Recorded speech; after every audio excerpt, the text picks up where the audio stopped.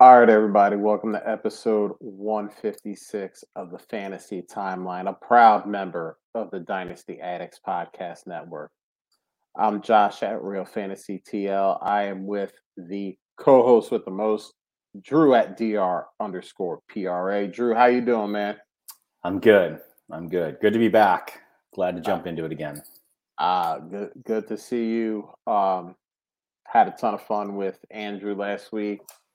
We'll get that double feature up this week. We'll get last week's and this week's. We'll get it done. That was a great show. But as always, it is good to have you back in the seat. So let's get into it, man. Let's start. Let's do it. The good, the bad, and the ugly.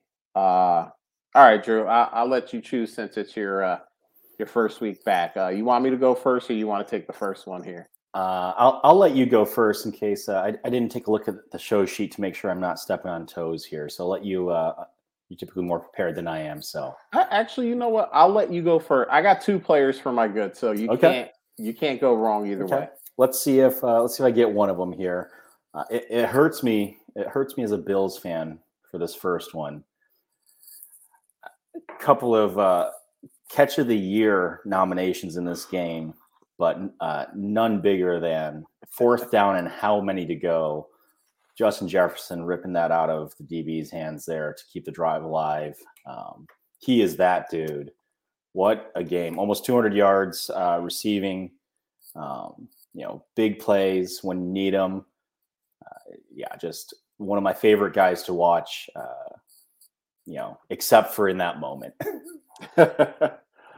And it's funny, right? Because I think it probably started with the Odell Beckham catch. We've gotten so used to just one-hand catches. It's just normal. It's just a part of the game now.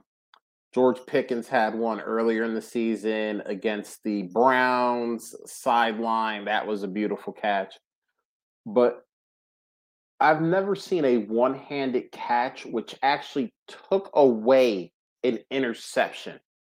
Like, that was lined up. And I can't remember who was covering Justin Jefferson at the time. My memory fails me on that. He prefers to remain anonymous. But he had the interception. It was a Kirk Cousins interception, and Justin Jefferson reaches back and is like, no, that's mine. No. With one hand.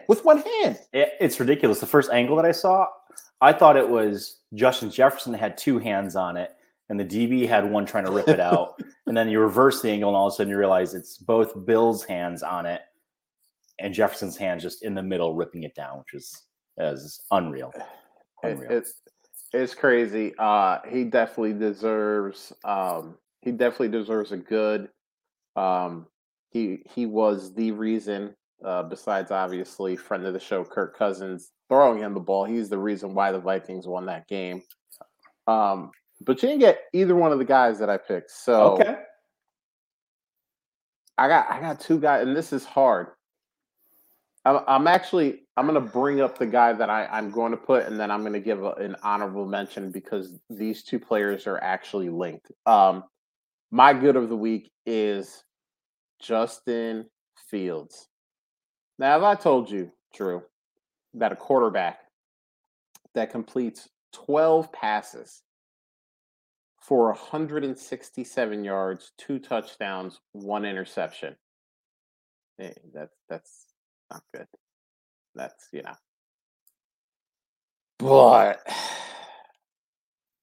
13 rushing attempts for 147 yards. 2 more rushing touchdowns. Like, we what was it? Maybe the first month of the season. I want to go back and look through. Yeah, about the first 3 weeks of the season. You and I, we were talking. We both loved Justin Fields. Yep. And we were like, all right, maybe he's good, but the Bears have done nothing to help him on the offensive side of the ball. You trade him, just trade him away. And I'm sure people did. I'm sure people were like, "Listen, I have a season and +3. Yep. All right, and it wasn't like he was having top 15 games. Now this is according to Fantasy Pros. 9.8 points week 1, 6.9 points week 2, 10.2 points week 3. Only one of those games in double digits and just barely like for a quarterback. Yikes. And then at these last 2 weeks, 42.7 and 40.4 points. That's a lot of points. QB1 back-to-back weeks. QB1 back-to-back weeks. I don't know how long this can last, just because in the last 2 weeks he's had 28 rushing attempts. And I mean, over 300 yards rushing, 3 touchdowns. It's great. I mean, this is what we all dreamed about when we were drafting him at 102, 103 last year. We did, but I'm worried about defensives just like selling out for the run at this point and just 8, 9 in the box. Hey, and just go, all right, if he wants to throw it, let him throw it, because the passing numbers haven't been good. I mean, I just ripped it off. 12 completions for 167 yards.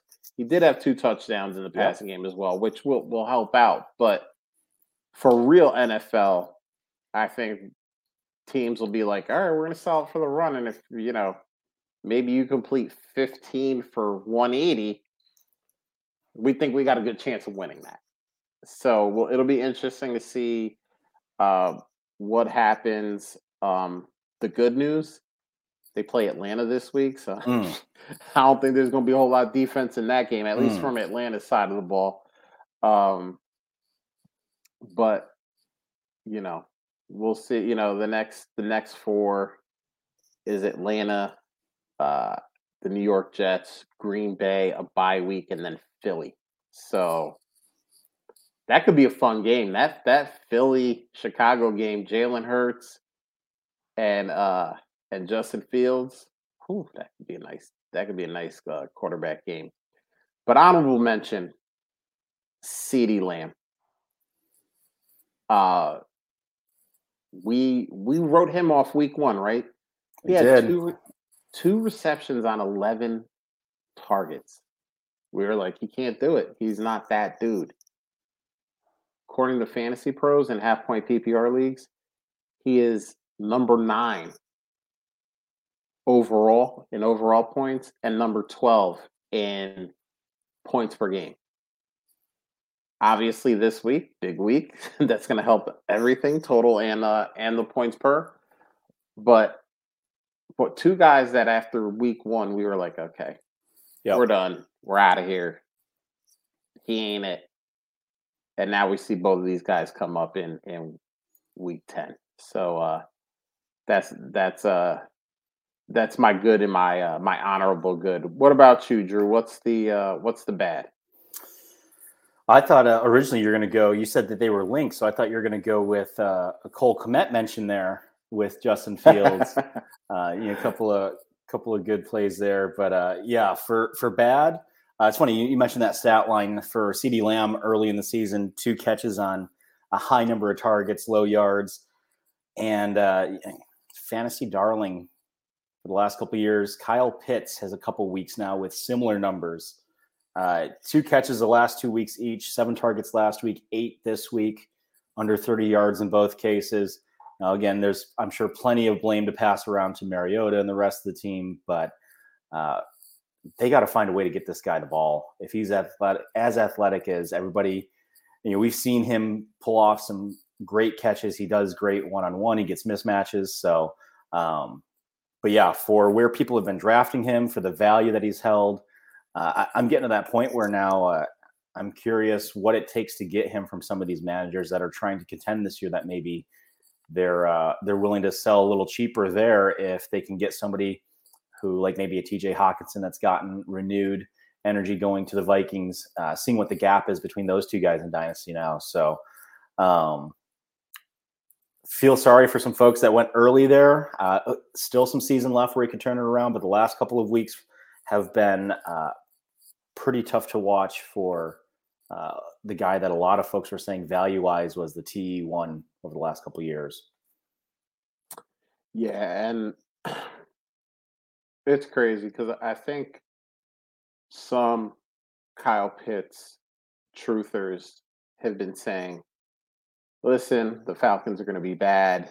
At some point, they're going to go to Desmond Ridder, and this can all turn around.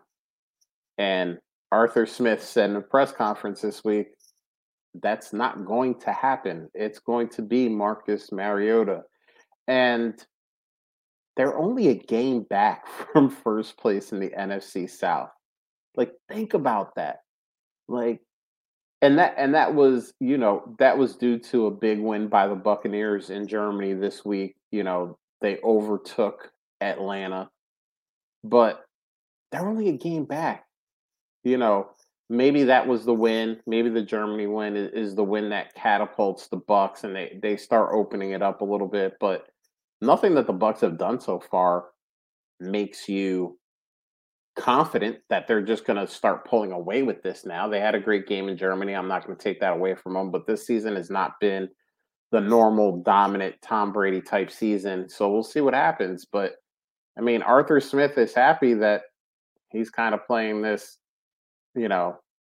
low passing volume, high rushing volume, and they're winning games, and they're only a game out. So I like that one. This one is to shout out my co-host from last week, Andrew Hall. We had a question about this guy. Andrew had mentioned that he had dropped an article about this player for Fantasy Pros, and I'm glad that I hyped up his articles overall, told everybody that was listening to go out and read them. And he mentioned this last week. And if you didn't watch us on the YouTube, here we go. Bad for this week, Amari Cooper, 3 receptions for 32 yards. Andrew mentioned, listen, all of his big games came at home. Well, they weren't at home last week. They were playing against Miami in Miami. And guess what happened? Well, you saw 3 for 32. It ain't good. And this is something, we did this with Ben Roethlisberger for a while. Big Ben plays at home. Yeah, fire him up. It doesn't matter who he plays. That guy's going to, have 50 completions, 350 yards, 3 touchdowns. Oh, he's on the road. All right, let's see who else we got in the QB room that we could sub him out for, because it didn't matter who he played. It was not good. So, I mean, we got to do this. And guess what? It doesn't get better next week, because I think they're going to be playing a very pissed off Buffalo Bills team. I don't think anybody's happy about the way that game ended up. And it's like I always say, I don't like being the team that has to play a very good team after they had a tough loss, because they usually come out fired up, and that's because of good coaching. And they usually stomp the next team in line. So, I mean, Browns fans, I'm not trying to rain on your parade, but it's not getting much better. Yeah, I think we have to do this for right now. Like, I think we have to kind of do the home road split. Next week they're at Buffalo. I'm sitting them unless I got no other options. I know bye weeks come up, injuries come up, and sometimes you got to start. I had to start Kenny Golladay this week in a league. I was so injured and with so many buys, I had to start Kenny Golladay. So sometimes you're in a position where you don't have a choice in the matter. You don't have guys, you got to fire them up. But if I have guys, I'm not firing up Amari at Buffalo. Then Tampa Bay comes to town. All right, I'll start him up in that game. That's fine. And then at Houston, That's a tough one because you're like, okay, wait a minute, it's a road game, but it's the Texans. So And what it's do you? Watson's first game back. Yeah, which is that good or is that bad? Like, you know, is he gonna knock the Hmm. rust off, or is it, is it that he's gonna come out there and not firing on all cylinders? So, Amari Cooper is an interesting one. But Drew, let's wrap it up. Who you got for the ugly this week? I don't have a specific player, I suppose, uh, but another end of game and the Monday night game. Watching Philly, uh, tough breaks. I think they put up a graphic. They had as many turnovers Monday night as they had all year so far, and a couple of tough long ball that Hurts threw out there, and great catch. Love the extra effort, but didn't secure the ball, turned it over. Um, and then absolutely devastating call for the late hit um, that sealed the game for them on Heineke when he just took a kind of gave himself up there on their last drive, and so tough to see that that's the way that the Eagles lost. I would have expected them to lose in a shootout like the Bills did, something 35-38 in overtime or something like that. But it's a division game, which we know division games are tough.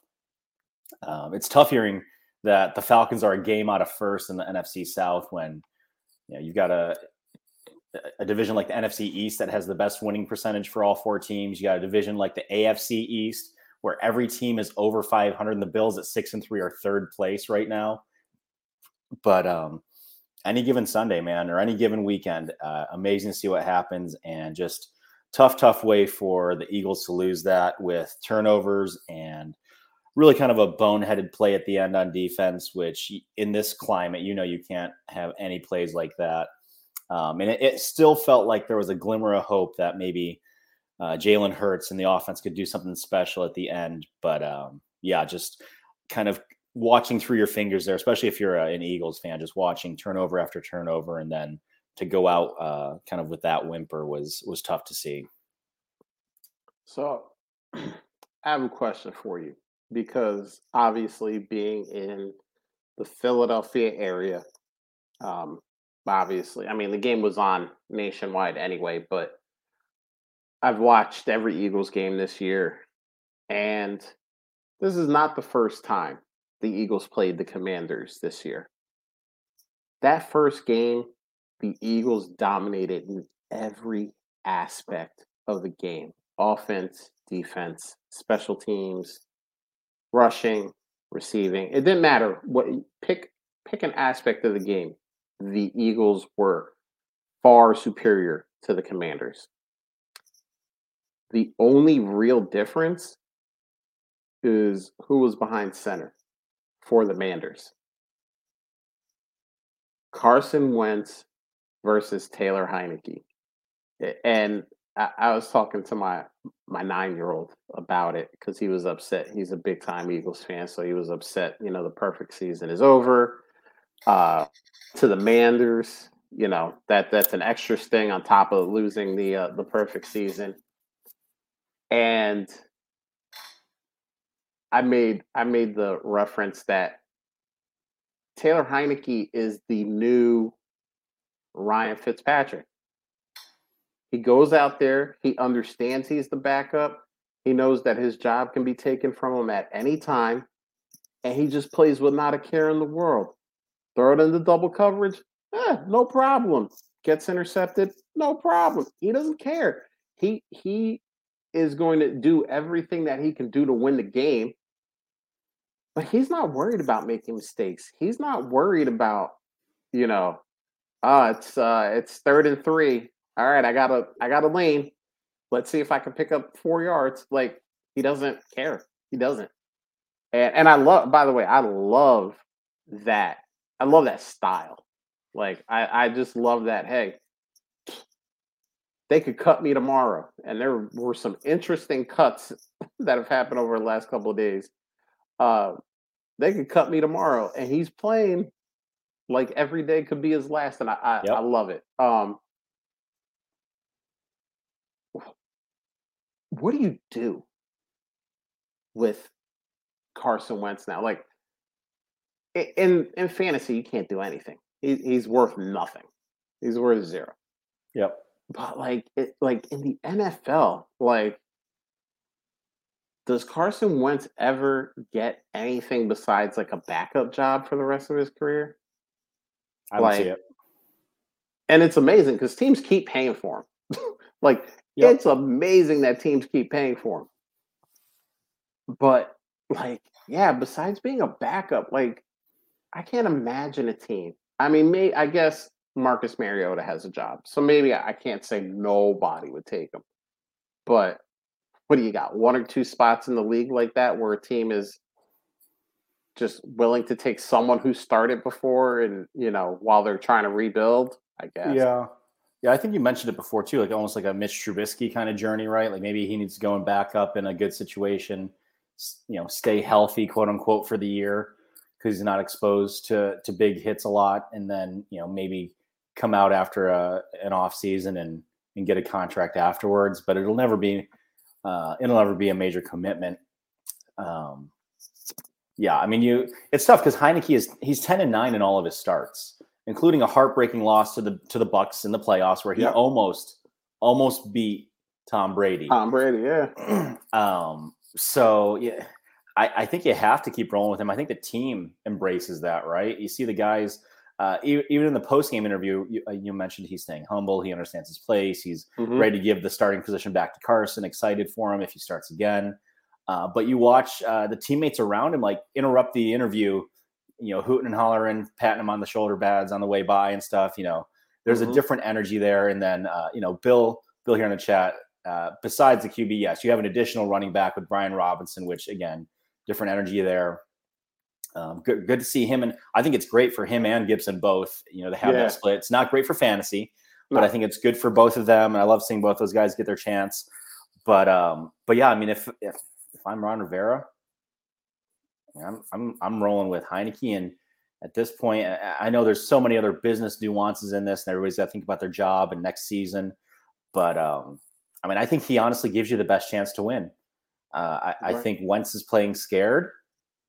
He doesn't have the edge that he had in that season when he looked like he was going to be a front runner for MVP. He looks like he's broken, So take a guy, and Ryan Fitzpatrick is my top 3 favorite quarterback of all time. It's Jim Kelly, it's Peyton Manning, and then I think it's Ryan Fitzpatrick for me. So if we got a second version of Ryan Fitzpatrick, heck yeah. I'm all for that guy. I love seeing him go out there and seize every moment, like you said. And that's what's fun. And I think that's what for us as the regular people and the fans, that's what inspires us too. It's kind of like both ends of that spectrum, the absolute underdog. And then, you watch the guy like, Tom Brady, and I'm about to hit my 40s here. And it's like, dude, you go till you're 50. Like, you take one for the old guys here. Let's go. But yeah, for Heineke, man, I think you have to keep him going no matter how healthy Wentz is until he gives you a reason not to start him. So here you go. I have a question for you. I want to do a little thought exercise here. So, Drew, you hit Powerball. Do they have Powerball in Tennessee? Yeah. Okay. So you hit Powerball. You hit one of these $1.5 billion Powerballs here, and you and a bunch of great country music singers get together and decide to get an expansion team in Nashville. Not the Tennessee Titans, whatever. Nashville. We're doing this in Nashville. Right? You're an expansion team. Goodell says, hey, that's a great idea. Nashville, Broadway, everybody loves it. We're going to do it. You're going to have your expansion draft. And for the quarterback position, you can only take Carson Wentz or Taylor Heineke. You're in charge. All the big country music stars are saying, hey, we're just here to drink some beer and watch some football. We want you making those executive level decisions. Who is Drew choosing? Those are the only two that you can take. Everyone else has been protected. You got no shot at anyone else. I think I take Heineke in a heartbeat. Yeah, that's not even hard. And that's the sad part, that the undrafted quarterback from Old Dominion, it's not even close to a former number 2 overall pick. That's crazy, but that's where we're at this point. Like, you're not wrong. I mean, if you would have said Carson Wentz, we would have had to have a verbal joust here. A little intervention. Yeah. He's a guy. Yeah. I mean, there's just so many things. You think about the community too, and it's absolutely blue collar. Let's go. Give me the guy that's out there fighting every week for his job. Yeah, I mean, and like you said too, he brings that leadership aspect where his teammates are rallying around him. They're looking to him. They're saying, "All right, you're the boss out here. What do we do?" And he's like, and he's confident in that role. He's not, it's not too big for him. Yeah, and I love it. Yeah. Speaking of leadership moments too, what a moment in the locker room afterwards, right?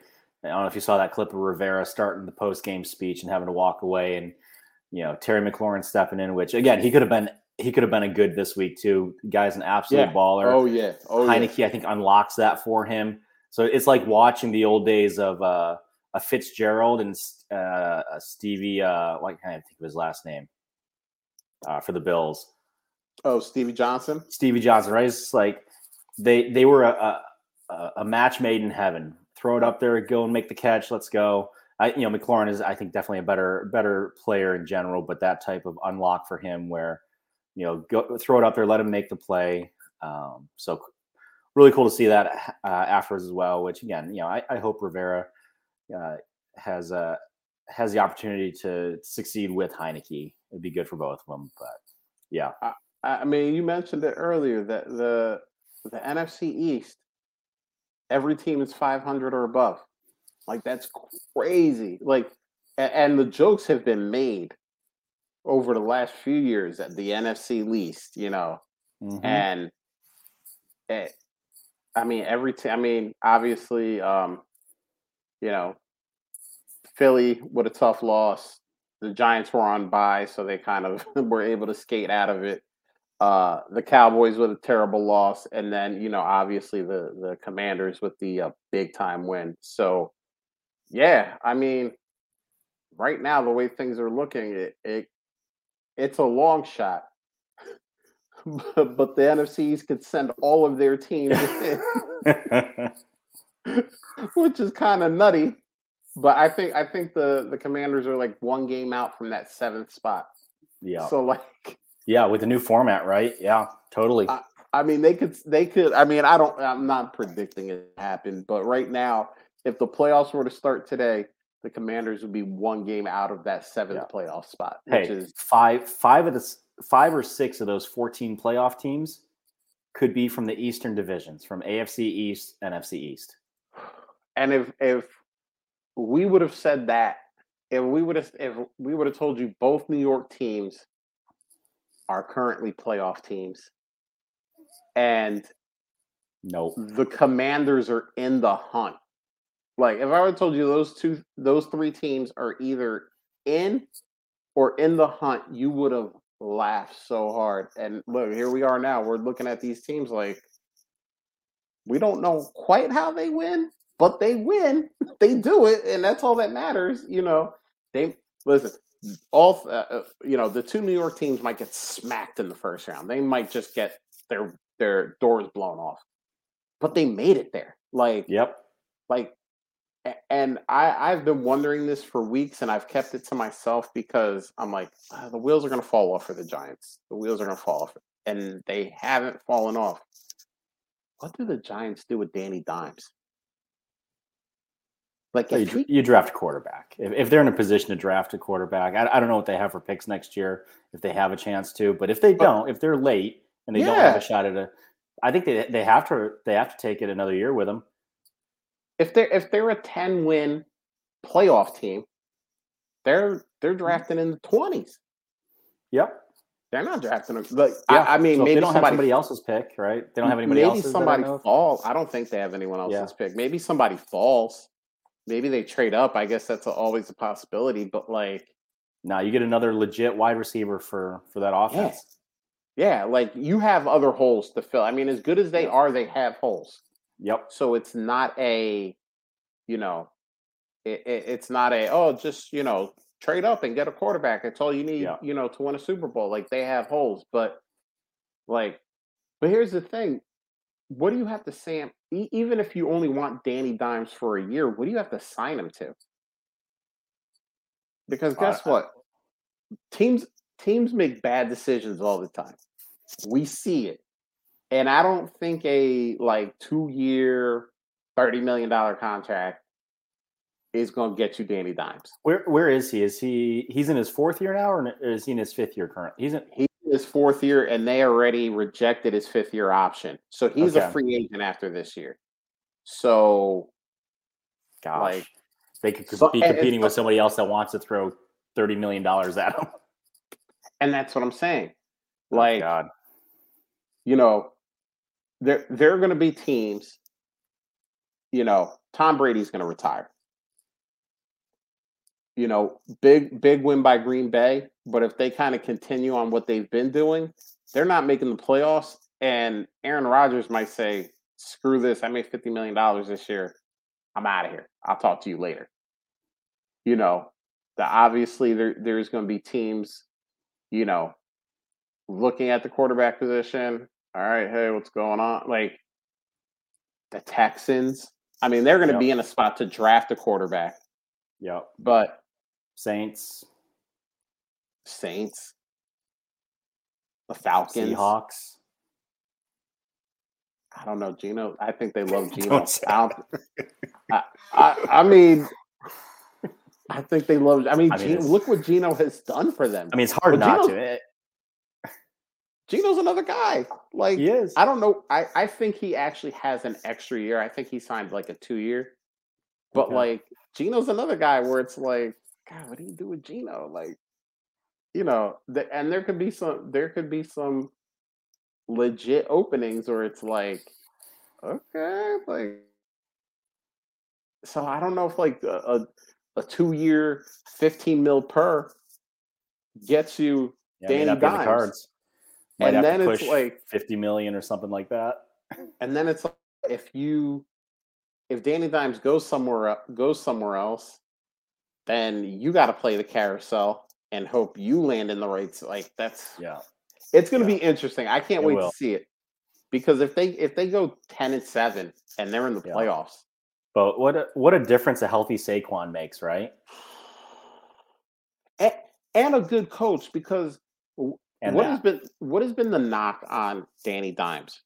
The turnovers. He fumbles the ball. He throws interceptions. This dude is playing clean this year. And that's a big reason why they're winning games because they're not blowing teams out. They're winning a lot of close games. Last possession. Yeah. And why is that? Because Danny Dimes isn't turning the ball over. Yeah, he's not losing it. He's not giving the opposing offense 2 or 3 extra series in which to score points. And I think Brian Daboll is smart enough to understand that with what he has on hand right now, he can't afford to give anybody any extra offensive possessions because if he does, he doesn't have the horses to come back. Yeah. He's got Saquon, as you mentioned. He's got a pretty good defense, actually. A resurgent Darius Slayton from year 1. Okay, yeah, you can have him. And like a Danny Dimes that's kind of playing with his head and not playing. I talked about it earlier. Oh, Taylor Heineke, I love that he just doesn't care, but it's different when you're a backup. Yeah, like you don't care because that starter is going to eventually come in, so you might as well just show off. Yeah, and hope that someone sees it. When you're the starter and you were, what was he, the number 8 or something? Yeah, I was going to say 6. So somewhere in that 6 to 10 area, there's a different standard. You have to be great. You're top 10 NFL pick, you have to be great. He's doing it without his legs this year too, which I think that was always kind of like that safety net. Okay, great. He might turn over once or twice, but he's going to make up those points with a big run here or there, and he's not having to do that this year, which is that sniper got him a couple seasons ago, and I think he hasn't been the same since. Yeah, that chalk's a little sticky out there around the 20 or the 15. Yeah, so I'll hit you with my ugly. Yeah. Chase Claypool, and we talked about his quarterback earlier as a good, but Chase Claypool, trade deadline comes, the Bears trade their second round pick, not the additional second round pick that they got from Baltimore in the Roquan Smith trade, which is their pick. It's going to probably be a higher pick. The Bears are probably going to be drafting higher than the Ravens. And we are like, well, they're trying to give him weapons, right? They're trying to, what we were yelling about at the beginning of the season? They gave him no weapons. And Chase Claypool is not going to have to fight Deontay Johnson and George Pickens anymore. And, Pat Fryermuth and Najee Harris. And, hey, it's going to be him and Darnell Mooney, right? We had some hope for him. Hope sprung eternal. 1 reception for 8 yards. You traded a second round pick for 1 reception for 8 yards. By the way, last week, 2 receptions for 13 yards. That's what you traded a second round pick for. Okay. I saw that trade go down and I was like, wait, a second round pick? And probably like a top, at that time, it was a top 10 because this was before they just said, all right, Justin, run it 15 times a game and get a whole bunch of points that way. So it was looking like a top 10 pick. But I doubt the Bears are going to be a playoff team. Maybe they are. I should actually check that out. You got the Vikings leading the division. No, the Eagles still have it because they have the tiebreaker against the. For the total, but for the NFC North. Oh yeah, Vikings number 1. Bears have got to be close to number 2. Vikings probably have number 2. Bears a close 3rd, and then the Lions. All right, so I got it here. Vikings, Packers, Lions, Bears. So Bears are actually still 4th in that division. Wow. Okay. They're only a half game behind the Lions because the Lions have had their bye and the Bears haven't yet. They both have 3 wins currently. The Vikings are running away with that division. They have a 4-game lead right now. So, or I guess technically a 3.5 lead, or is that a 4.5 game lead? I don't know. But either way, the Vikings have had their bye. The Packers haven't yet. But the Vikings have double the amount of wins. So, so probably not a playoff team. But not a playoff team. It's funny that we're talking about this. The 4th place team in the NFC East would be tied for 1st in the NFC South. Just shows you sometimes the talent disparity. But yeah, technically the Commanders right now are a half game out of the last playoff spot due to the fact of buys. They've had their bye, and San Francisco has had their bye already, and the Commanders have not. So so you could see 4 teams from the NFC East if this keeps going the way it's going in the playoffs, which would be absolutely insane. There's never been a year where all 4 have made it in from any division, right? No. Because the 7 teams just started a couple years ago. Which I remember it used to be like the AFC South one year, or maybe the NFC West. Like one year it was It was all so close. They were all like, you had 3 of them that were there, 2 of them plus a wild card. Yeah, 2 wild cards. So yeah, but that would be that would be historic. All right, we got a good question here. I want to hit this question right here from our boy Puff Pass Kick. Either you guys have Pittman chairs, having trouble getting rid of them, have a contending team with Kupp and Hollywood on IR. Think Hollywood will be back soon, so I hope that works out for you. He still has Amon-Ra and DeAndre Hopkins. Not feeling like Pittman is an alpha. So why don't we talk about the last part of that first? Actually, let me leave that up here. Yeah. Drew, do you think Pittman is an alpha? No, I don't think he's in the same category as we mentioned earlier, a CeeDee Lamb or Justin Jefferson or Jamar Chase, Cooper Kupp, Hopkins in his peak. I think Pittman is a very good. I think he is. I would still rather have T. Higgins than Pittman, but I think they're in a similar type of a place where I don't know that either one of them is going to be the guy on their team. But if you put a good wide receiver across from them, they're going to do damage. And some of that comes with competent quarterback play as well. I don't think Pittman is talented enough and quite quarterback proof like a DeAndre Hopkins or what we've seen from Mike Evans over the years and some guys like that. Yeah, so I will say, and I know it's blasphemous to say this, but I've been pretty consistent. I haven't really been all about Michael Pittman from day one. I didn't see a lot of the things that everyone else saw. Obviously, like week 1 was the week where every player that I bashed during the offseason went off, and Michael Pittman was one of them. Made me look foolish. I do think he can be an alpha, though. As crazy as those contradicting statements that just came out of my mouth sound, I think the problem is that there's not even a 2B or a 3B at the wide receiver position currently in Indianapolis.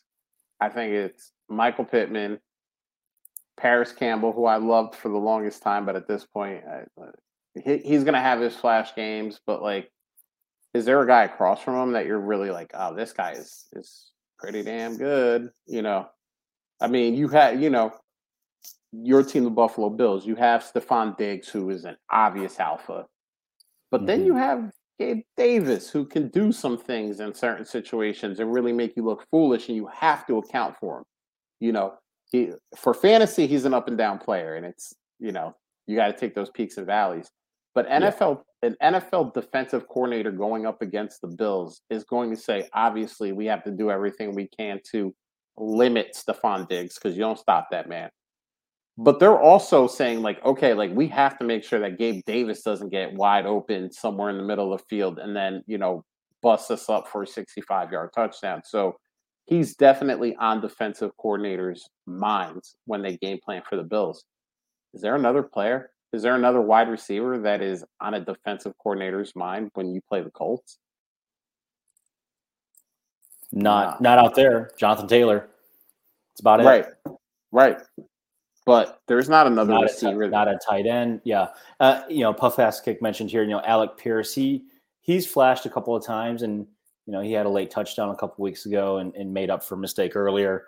But still, I don't know that the maturing duo of Pittman and Pierce is going to be elite. They're not going to be in that top duo of receivers conversation like Tyreek and Waddle, et cetera, et cetera. Even like Diggs, you mentioned Diggs and Davis and some others, Chase and Higgins. So, yeah, I don't know. I don't know that I see him as that alpha. Looking at here, a couple of the offers he's sending. So Diggs, you mentioned Pittman in a second. Yeah, I don't see that getting done, especially with the way Diggs has been playing over the last month or so. He's got another couple of years of probably elite production that he could have in that Bills offense. So, that's probably Pittman in a first, or maybe Pittman in a 24 first would start that conversation. Pittman and a third and fourth. Yeah, you're going to need Pittman in a second probably to talk about Olave with what he's flashed already. Because you think about the quarterback play that Olave's had. I mean, it's Andy Dalton. And then Kyler and Pittman for Fields, Mooney, and a third. Yeah, I mean, Kyler versus Fields at this point, I don't know. That's an interesting one there. How do you compare those two quarterbacks in terms of value, Josh? Give me Fields all day. Yeah. Like, and here's the thing. People are going to scream. They're going to go, this is bias. You've seen the last 2 weeks of Justin Fields going nuts, and but here's the thing. We've heard not all, but we've heard a lot of the behind the scenes stories about Kyler. He's not really a film room guy. He's not, he doesn't have an issue getting mad at his coach when, he makes a bonehead play. Like, listen, we saw the same thing with Aaron Rodgers at the end of that Packers Cowboys game. It might not have been it might have actually been like around halftime, not at the end of the game. But he's yelling at LaFleur. He's yelling at his head coach. And guess what? You don't have to like him as a person, but he's done enough on the field to kind of warrant being able to yell at his coach. Multiple MVPs, a Super Bowl win. I mean, how many double-digit win seasons does he have under his belt? You kind of are allowed to be a little bit, jerkish. Yeah, you get a voice. When you have all of that under your belt. What does Kyler Murray have under his belt? He ain't won no MVP. He ain't won no Super Bowl. How many double-digit win seasons does he have? One? Like, to be yelling at your coach, and by the way, he yells at his coach when he makes a bad play. And my thing is, if you don't like the play called, you can audible out of it. Yeah, change it. And if it's consistently happening, you need to sit down with your head coach and say, hey, I'm the starting quarterback of this team. I don't like the way these plays are being called. Let's try to come up with some stuff that, make us ball. So, yeah, give me Fields all day. Puff pass kick. Let's try that. I can do it. I promise. Here's the thing. When you're the contender, you gotta splash your money into the pot. Yeah. And hey, listen, we all get away with a steal sometimes. We all make a little deal, and hey, and we slip one past the goalie. But I mean, you want Diggs? I mean, I think Drew is right. It's Pittman and a first to start. And if I don't know if this is a rebuild that has Diggs, but if I'm a rebuild, boy, I'm gonna want the whole thing, man. I would tell you to keep Pittman. Yep. And I would be just looking for a haul of picks. Do you have a Devonta Smith type player? Do you have a trying to think of younger guys, Hey, listen, here's a guy that's not gonna help you out this year, but could be something if he can ever stay healthy. Yeah, you got a Rashad Bateman in some picks. You have give me Jameson Williams before he hits the field. Give me that Jameson Williams. I love that one. Give me Jameson Williams and some picks, but you kind of need to pay up. You got to be able to splash your chips in the middle of the pot and go, all right, I'm all in, and be willing to possibly pay the consequences if it doesn't get you the championship.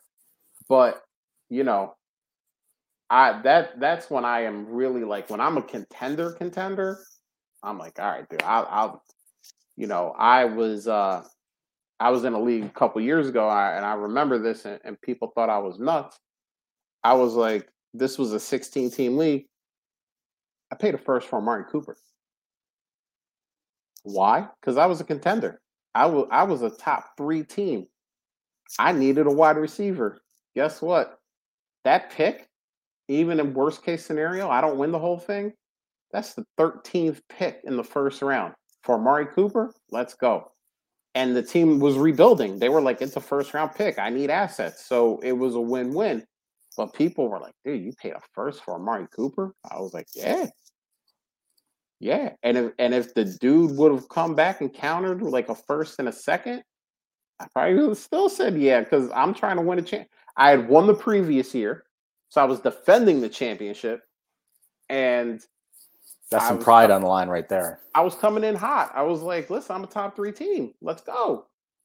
I was like second or third in points scored. I was like second or third in record. Like everything said, hey, this is your time. Get it done. Yeah. And you get it done. But this one says Commission this league has T. Higgins and Devonta Smith. He's in a rebuild. Feel like Pittman and Smith are comparable in value, but Smith has upside with Goddard out. What would you offer for T. Higgins? All right, this is an interesting one. What would you offer for T. Higgins? Drew, I'll let you start this one off. I think Pittman in the second is what it would take for me if I had T. Higgins, because again, you're looking at similar age, and I prefer T. Higgins pretty strongly over Michael Pittman. Again, I probably have them in a similar tier, or maybe T. Higgins is at the top of his tier, and then Pittman maybe in the top of his tier or the bottom of the one that Higgins is in. So again, it all depends on where you have your rankings there, but it's a significant enough difference between Higgins and Pittman for me that I'd want that second. I think Pittman could end up having similar points per game or total points at the end of the season, but Higgins has the better quarterback, the better offense right now. He has the opportunity. He has that ceiling. He could go for 150 and 2 touchdowns any given week. And I don't think you can say that about Pittman right now. So if you're making that push, then yeah, I would rather make that. So that's the question. Like, would I rather do Pittman a first and a second to get to Diggs, or would you rather do Pittman in the second to get to Higgins? I mean, if I'm a contender, give me the dominant player. So that's where you got to count the cost a little bit and see what it's worth to you. Because I don't think Hopkins maintains this pace, especially when Hollywood comes back. I don't know that Murray right now is supporting 2 elite wide receivers. I know Ertz is out for the season, so the targets can maybe spread around a little bit differently. But looking at the wide receivers you've got, I think if you're making that push, like, go all in on Diggs. Figure out what it's going to take to get there. It's a step up to get to Higgins, but I don't know that Higgins is going to make your team that much better, where it's going to make you feel like you have that much of a better shot at winning it all this year. Whereas Diggs, I mean, he could go for 200 yards and a touchdown any given week as well. Yeah. Yeah. So as you said, the commission has T. Higgins and Devonta Smith. If he's rebuilding, I don't see why he would trade Smith unless a father type offer.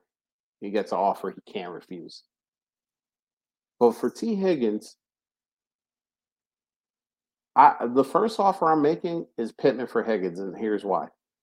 I'm not adding anything to the Pittman side as the first offer, because there are a lot of people, and we hear it, Drew. We listen to podcasts. We're on Twitter.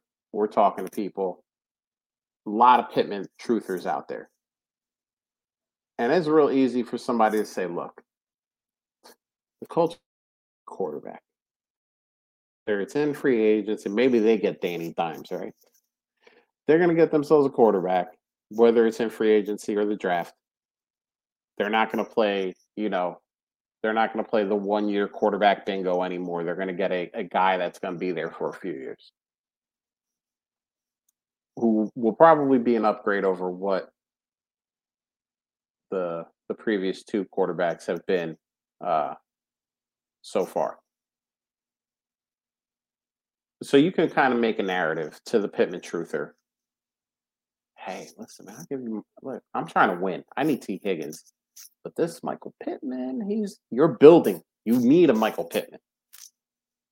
Now, that could get rejected because obviously, I mean, if the commission is your friend or you've been in this league for a while, you probably know his opinion on Michael Pittman. But if you don't, you throw it out there, see what happens. Maybe he's like me, not a Michael Pittman guy. Okay, fine. That's when you go, all right, Pittman and 2 seconds. No. All right, Pittman in that 24 first. Come on, let's make it a deal.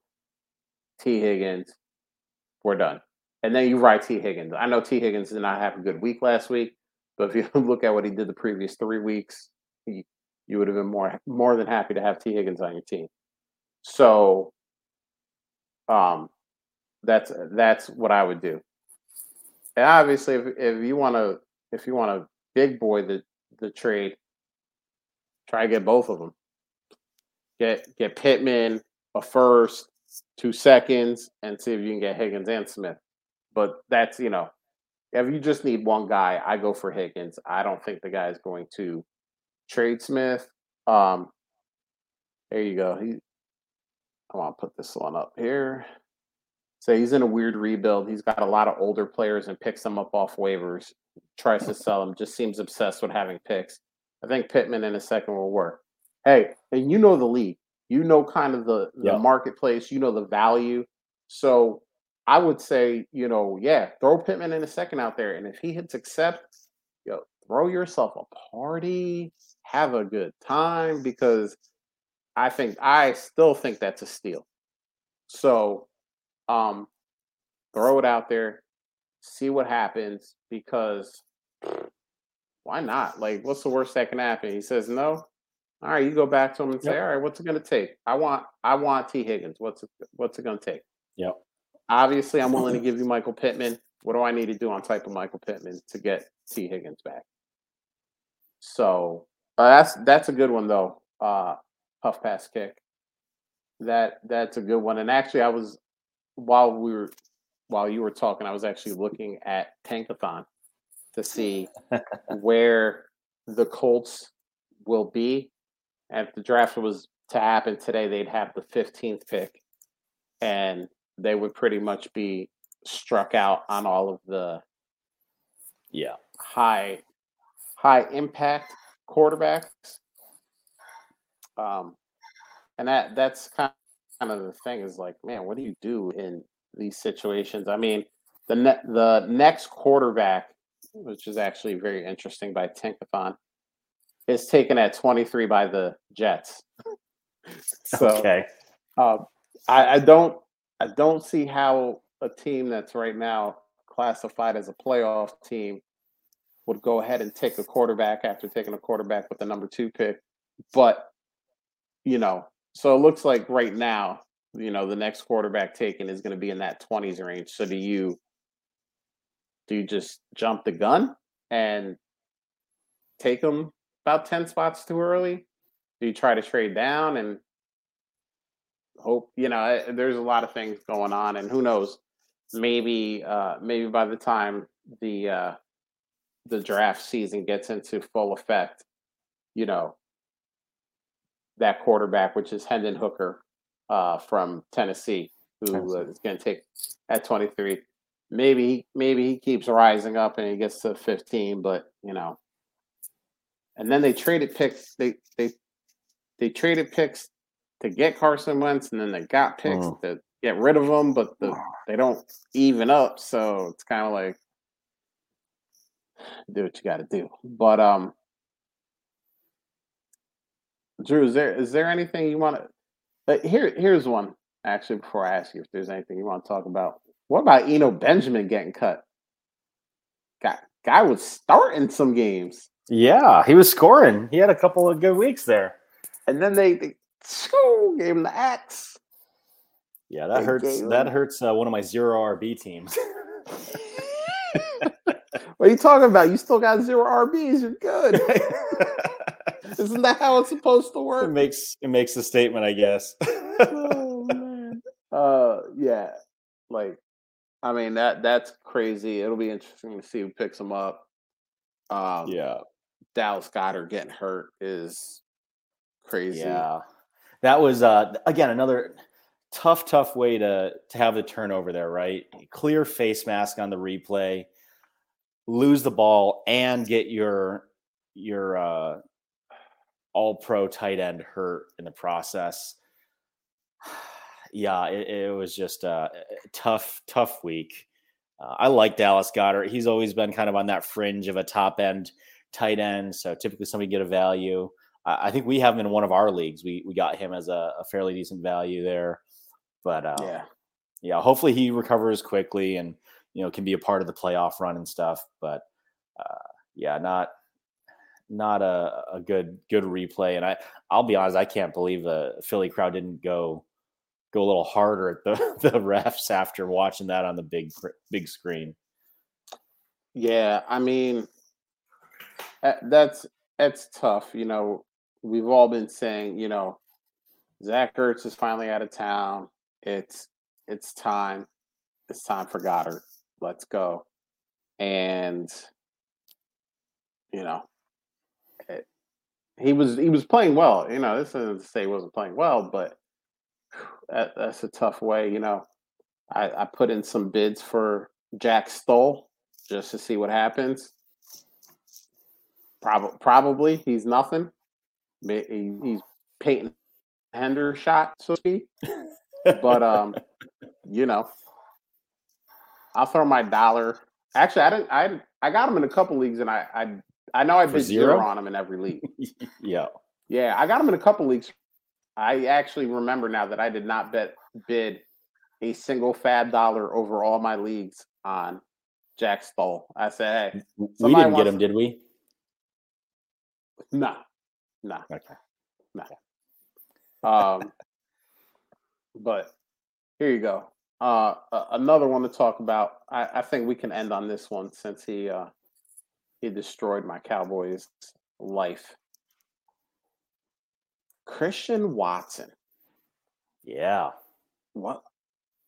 Has he arrived? Was it just a lucky day for the rookie? I mean, it takes something for Rodgers to go back to after you drop 2 passes in the first half, right? So you damn well better catch everything else that he throws at you. I will tell you, for the couple of teams that I had kind of that later mid first, like the 108 to 110 this past year, I took him a couple times over a Sky Moore. I don't think I drafted a Sky Moore anywhere when I had the chance. There's only 2 or 3 places, but to Christian Watson, it was disappointing to see him hurt early. So I liked what I saw from him as far as coming into the draft. And obviously you're rolling the dice on, will he be somebody that Rodgers can trust and kind of latch onto? So it could be the start of that. I'm certainly not beyond moving him now too. If somebody is going to run with that narrative that now he's Rodgers' guy, he's going to turn into that. I think if you can turn that around and make more than what you spent, like if you can get a random 23 first for him now, if he gets a little bit of that George Pickens kind of treatment, go for it. I don't know. I've got a couple of leagues where he's my, really wide receiver, like 6, 7, based on the other depth that I've got. And it would take a little bit more probably to move him. Cause I think at that point it's worth holding and seeing what happens over the next couple of weeks. But, yeah, I don't know. I hope it's a good sign of things to come, but who knows? Rodgers is fickle. All right, so let's play a game here. Let's play the Christian Watson game. You have Christian Watson, and I'm hyped now. I'm excited. Christian Watson, he's that dude, right? Three touchdowns, just eviscerated the Cowboys. I'm giving you 23 seconds. 2:02 and 2:06 is where it's going to end up. You making a I don't think so. I think I'm hanging on to it for those. You hanging on?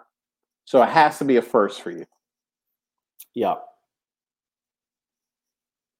I don't think he gets a first yet, but if he comes out next week and goes for, goes 6 for 100 and a touchdown, I think you might start getting some people, raising an eyebrow. What's going on here? Do I do it? Do I send that?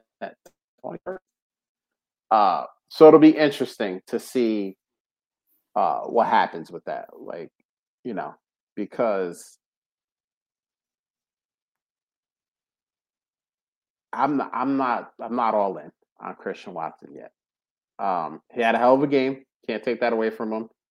I actually won in the league because I play in a league where you get a Tuesday switch. So pretty much what happens is the commissioner will take the highest scoring player off your bench and replace them with somebody at the same position.